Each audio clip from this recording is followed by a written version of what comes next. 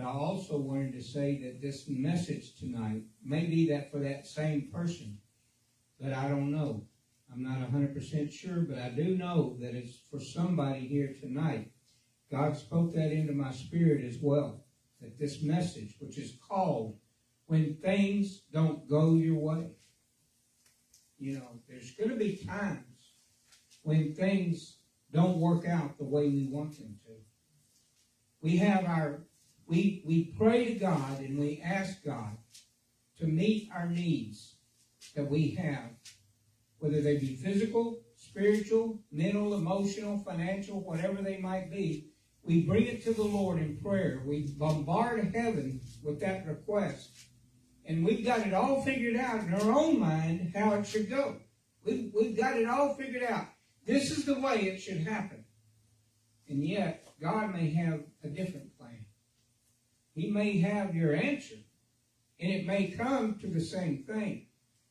But He may have a different way of handling your issue. And we've got to be willing to let God be God in those times. And let Him be the one that takes care of those needs that we have. And allow Him. Let me give you a quick example of that, and then I'll give you the scripture reading here in a minute. My mom used to pray for me nonstop, 24/7, it seemed like. She always wanted me to come to know Jesus as my Lord and Savior. And I did everything I could to buck that. Instead of capitulating, I decided to run amok, in other words. And I did my own thing. And I did it for 7 long years. But you know, my mom, when she first began to pray for me, she would say, "Now, God, I want you to save him, but I don't want you to let this happen, and I don't want you to let that happen, or this over here." And when finally she came to her senses and she said to herself, "I'm going to pray differently."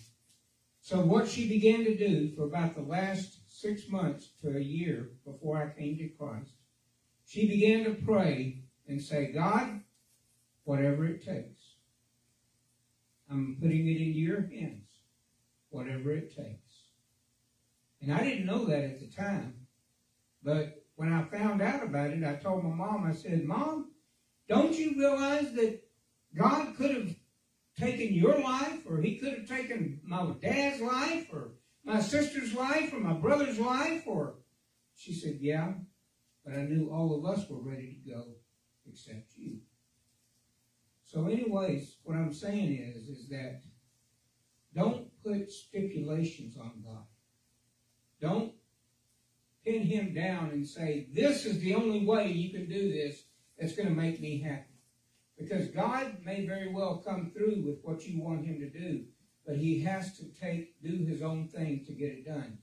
In other words, what those things that my mom used to pray don't let happen, it was exactly those things that had to happen in my life before I got things right with God, before I came to Him. I had to get in trouble with the police. I had to get arrested 4 times. I had to break the addiction of alcohol and drugs off my life. Those were the things that I had to do before I gave my heart to Jesus Christ. And it was actually the night that I gave my heart to Jesus that I actually quit the drinking and the drugs. But what I'm trying to get across here is this.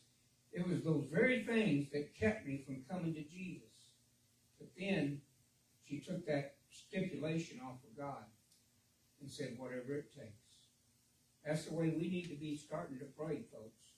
For people who need Jesus as Savior and Lord, for people who are sick in body, for people whoever needs a financial miracle in their life, we need to be willing to come to the point where we finally say, "Lord, whatever it takes."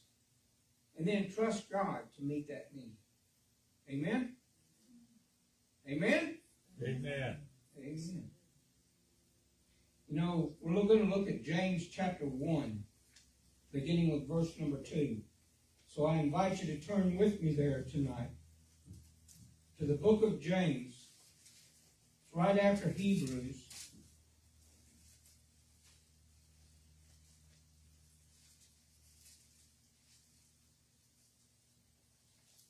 And it's right before 1 Peter. Once you find it, I ask if you would to stand with me as we honor God at the reading of His Word.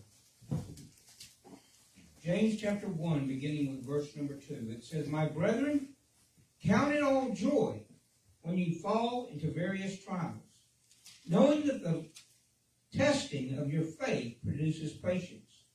But let patience have its perfect work, that you may be perfect and complete, lacking nothing. If any of you lacks wisdom, let him ask of God, who gives to all liberally and without reproach, and it will be given to him. But let him ask in faith, with no doubting. For he who doubts is like a wave of the sea, driven and tossed by the wind. For let not that man suppose that he will receive anything from the Lord. He is a double-minded man, unstable in all his ways. Father, help us to see how trials can help us with strengthening our faith and our endurance. Help us to see, Father, how you can use those things to benefit our life. And we ask, dear God, that your hand of blessing would be upon us, Lord. And it's in Jesus' name we pray. And all of God's people said, Amen. You may be seated tonight. You know, when it says to count it all joy when you fall into various trials, he's not saying that we need to be happy or to be greatly pleased about the situation that has come into our life that's testing our faith. He's not saying that. He's saying that we need to be joyful about the fact of what those things will produce in our life. You know, when we come into trials, whether they be financial, spiritual, mental, emotional, or physical, whatever they happen to be, any of those situations, we need to be joyful in the fact that they have something positive that we can bring out from those things. It strengthens our faith. It makes us to where we're stronger than we were before. It makes us to the point where we can endure everything that comes against us. Matter of fact, we talked this morning about bad things happen to God's people. We talked about that. We talked about how that the devil is only allowed to do certain things in your life. And for a moment in time, God may pull back the curtain of that protection he has over your life. So allow the devil to do what he's going to do. But you know what? God always puts stipulations and limits on the devil. He's told him in the first time that he addressed God about things. And God said, what about my servant Job? And he said, I can't even get to him. You have a hedge of protection around him. And he says, okay, I tell you what. I'll let you take his possessions. I'll let you have power to take his possessions and touch all that he has, but you can't touch him. Well, he did just that. He ends up taking all the possessions, all the wealth, all the stuff like that from him. And then it talks about he even took his children from him. He had the children killed in this whole thing. And then all of a sudden, it says that Job, instead of getting upset with God, instead of cursing him, instead of getting all upset about it, and accusing God of being unfaithful to him, what he did was, it says that he tore his robe and he shaved his head, which in that day and culture was a symbol of humility and mourning. And it talks about, and then it said that he said, naked came I from my mother's womb, and naked shall I return. The Lord giveth, and the Lord taketh away. Blessed be the name of the Lord. And you know what? That's where we've got to get to in our life. We've got to get to the point when things don't go our way. We've got to get to the point that says, I'm going to survive this anyway. I'm going to receive it. I'm going to accept it. It may not be what I wanted, but the end result came to be just like I've been always asking God for. And anyways, whenever that happened, then we're going to find here that it tells us that it's going to make us stronger in our faith, and it's going to help us to endure the problems that we face in this life. It's going to help us to persevere through those things. You know, Paul one time had a messenger from Satan that came to buffet him. Not buffet, buffet him. Anyways, he prayed 3 separate occasions to God and said, God, take this thing away from me. And finally, God answers him after the 3rd prayer. And he says, my grace is sufficient for you. You know, that's all we can depend on sometimes, folks. That's the only thing we have to hold on to sometimes is the grace of God. You know, our faith will get pushed to the nth degree. Our faith gets pushed to where we can't think, we don't think we can survive it, but we can. Because the Bible says in 1 Corinthians 10:13, He will not allow you to go through more than what you're able to bear and to endure. And that's what we got to get to the point of, is that realization. And say, God, you're truthful in everything you say. You're righteous in everything you do. I'm going to trust you, even if I don't think it was the right thing, in order for this to get answered like I wanted. I'm thanking you right now, Father God, that it has been done and that it is answered and that you're giving me the grace to endure it. You're giving me the power to endure it. You're strengthening my faith in you. That's what happened with Job, was that he went ahead and he was willing to accept what had taken place. And it says he did not charge God foolishly. He did not charge God with wrong. He didn't sin with his lips. When that second time that he comes before God and says, you know, and God says, have you considered my servant Job, that you incited me to go against him and to destroy him for no good reason? And he says, well, if skin for skin, if you'll take his health away from him, he'll curse you to your face. And so God says, okay, you can touch his body, but you just can't kill him. God will always put stipulations on the trials and the testings that you're going to go through in this life. He's always going to do that. And that's what happens here that we're talking about. God wants to help you to grow in your faith in Him. He wants you to become mature, a mature believer in God and in the things of God. He wants you to grow through the experiences that you go through in this life. And it says, if you lack wisdom. In other words, if you don't understand why God did what He did instead of what you wanted, then He will tell you why. It says right here that just ask Him, and He will give to you liberally and without reproach. That word reproach means to make fun of you or to tease you. It also means to not be sarcastic with you. It also means, let me get my eyeballs out here. It also means to not get mad about you asking Him. And He's not going to scold you for it, and He's not going to ridicule you for it. He's going to go ahead and He's going to answer you and tell you why He did what He did, instead of necessarily what you wanted Him to do. And then it says, but the key thing here is that you've got to ask Him in faith. You've got to believe that He's going to do that. Because if you don't, you're wasting your time and God's.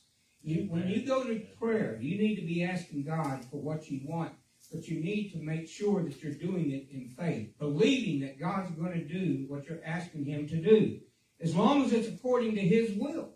The Bible says in 1 John 5, verses 14 and 15, it says that this is the confidence that we have in Him, that if we ask Him in anything in His name, in His will, He'll do it. And because He hears us. And we know if He hears us, He's going to do it, according to those two verses. We need to make sure that we're asking God in faith for what it is that we're talking to Him about, getting that wisdom that we need to understand why God did what He did, instead of what we necessarily wanted Him to do. And then in verse 7, let not that man suppose that he will receive anything Because when it says not doubting, because it says a person who's doubting is like a wave of the sea driven and tossed by the wind. In other words, it's unstable. And the Bible says in verse 8, an unstable, a double-minded man is an unstable in all of his ways. In other words, we need to understand that we can't be saying 1 minute, yeah, God, you got it handled. I know you're going to take care of it. And on the other hand, saying, well, God, I'm not so sure. Maybe this one's just a little too tough for you. We can't go around thinking that way, and we can't talk that way. We've got to continue to remain in faith and believe God for what He has said He will do. And so, therefore, whenever you're wondering, why, God? Let me give you a quick illustration of this, and I'll be closing. My wife and I, we've been married 15 months, and we got pregnant for our first time. In the ninth week of that pregnancy, we had a miscarriage. And I tell you what, it tore me up. I mean, big time. It's like it ripped my heart out right by the roots. Somebody had just stuffed, right there in my chest and pulled my heart out by the roots. I mean, that's how painful it was. But you know what? And I complained to God. I said, God, you could have done any number of things to keep this from happening.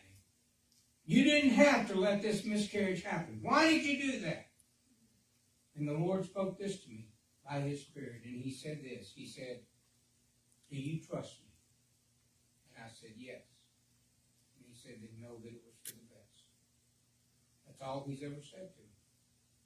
And that could have meant that He was saying that my daughter or my son, whichever it was going to be, that child might not have ever come to know Jesus as Savior and Lord and went to hell. Or it could have meant that child was going to be born with some kind of medical defects or something to that effect. I don't know. I don't know. All I can do is trust God. And I believe when I get to heaven and I ask God, why did it have to happen that way? He'll give me the reason. But all He has ever said is, do you trust me? And I said yes. And He said, know that it's for the best. And that's all I've got to hang my hat on. And I'm here to tell you tonight, folks, that sometimes all we can do is trust God in spite of everything. No matter if we understand it or not. Now, it says that He'll give you the wisdom if you need it, but there's times that I wonder. I've asked Him plenty of times since then of what He meant, and He hasn't told me. So there's maybe going to be some times when you've asked God about something, and He's still keeping silent about it. Maybe He's not telling you why He did what He did. But let me say this, that you've got to know that God would never hurt you. God will never do something that would destroy your life. He's not going to do something to you that would make you turn your back on Him. So we've got to continue to believe in the goodness of God, the mercy of God, the love of God, the care of God. We've got to continue to believe in the compassion of God. We've got to believe that He's for us and not against us. Let's pray. Father, in the name of Jesus, we thank You tonight for this word. I thank You that I have spoken what You have put in my mouth to speak, God. That it has been the oracles of heaven. I believe that with all my heart. And God, I've done it in a spirit of love, which is what You wanted me to do. And God, whoever this message was for, I pray they receive it right now. I pray, dear God, that they take it to heart. And God, that they'll find comfort and peace and grace and mercy in it. Lord, let Him feel You in a very real and mighty way tonight as we leave this place. We ask all this in the name of Jesus Christ, our Lord and our Savior, we pray. Amen. At this time, I'm going to be addressing not only those of you that are here in the sanctuary, but those of you who are watching by Facebook Live as well. I want to ask the most important question anyone has ever asked you before, and you need to be honest with God about it. Do you know Jesus Christ as your Lord and Savior? Because if you don't, you're bound for hell. You'll spend eternity without God. And you'll be in the flaming fires of hell for all eternity. It'll never stop. But if you know Jesus as your Lord and Savior, you'll be going to heaven. And there is no place like heaven. It is such a joyous place, a wonderful place. I've never been there myself, but my mom has. And she told me that whenever she died one time on the gurney of the hospital room, that the doctors had actually lost her. And she was on her way up. And she said the closer she got to heaven, the more cooler it became. And she knew she was headed there. But then all of a sudden, she got stopped and brought back into her body.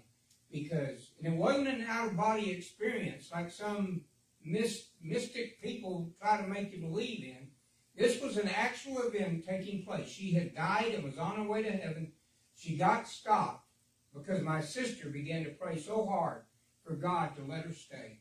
And so she did. And she's still alive today. She's 87 years old. My dad's about to celebrate his 90th birthday on May 1st. And I'm here to tell you tonight, folks, that there is no place like heaven. And I would encourage you to make sure that you're ready to go. Because you never know when your last breath is going to be taken this side of heaven. Or eternity, should I say. Because I don't want to see anybody get left behind in the rapture. And I don't want to see anybody go to hell. That's why I'm asking you right now, if you know Jesus as your Lord and Savior. Because that's the only way you're going to get there. It's not through going through this way or that way or this way over here. The Bible says in John 14:6, Jesus said, I am the way, the truth, and the life. No man will come unto the Father except by me. He's the only way. So make a decision for him tonight if you haven't already done so. You say, how do I do that? That's a very simple question to answer. Just pray this simple little prayer after me. And when you say it in faith, and you'll be born again, and you'll know that you're on your way to heaven when your last breath is taken here. Or when the rapture happens, you'll go. Dear Heavenly Father, I ask that you forgive me of my sins. I confess my sins to you. I admit my guilt in the sins I've committed. I ask you to help me to overcome those sins. Forgive me of those sins. And cleanse me of all my unrighteousness. Thank you for your love, for your forgiveness, and for your salvation. I love you very much. In Jesus' name I pray. Amen. If you just said that prayer in faith, whether here in the sanctuary or on Facebook Live, if you said it in faith, you just got born again. Your name is written in the Lamb's Book of Life, and when all is said and done, you'll be in eternity with God and Jesus Christ, your Lord and Savior. Hallelujah. That's exciting news. Maybe you want to become a part of what God's doing in this church here. I want you to know that we'll be glad to have you. We're located at 201 West Royce Boulevard. It's spelled R-E-U-S-S. And to me, that's Roos, but it's pronounced Royce by most people. But anyways, we want you to come and be a part of what God's doing here. On Sunday mornings, we begin at 10:30 for morning worship. And we do traditional hymn book praises for praise and worship. And whenever we come back together on Sunday nights at 6 o'clock, we come back together and we do contemporary praise and worship. In other words, we do contemporary choruses from the back in the day, as well as the hymn. Sometimes we also connect them with hymn book songs, but they don't come from the hymn book. They're up on our screen here in print, and we would be glad to to have you come and be a part of what God's doing in this place. Because we're starting to see God move in great and mighty ways. And I want to make sure that you have an opportunity to come and experience it firsthand for yourself. First eyewitness to everything. And so we love you. We appreciate you. God bless you. And we'll see you next time.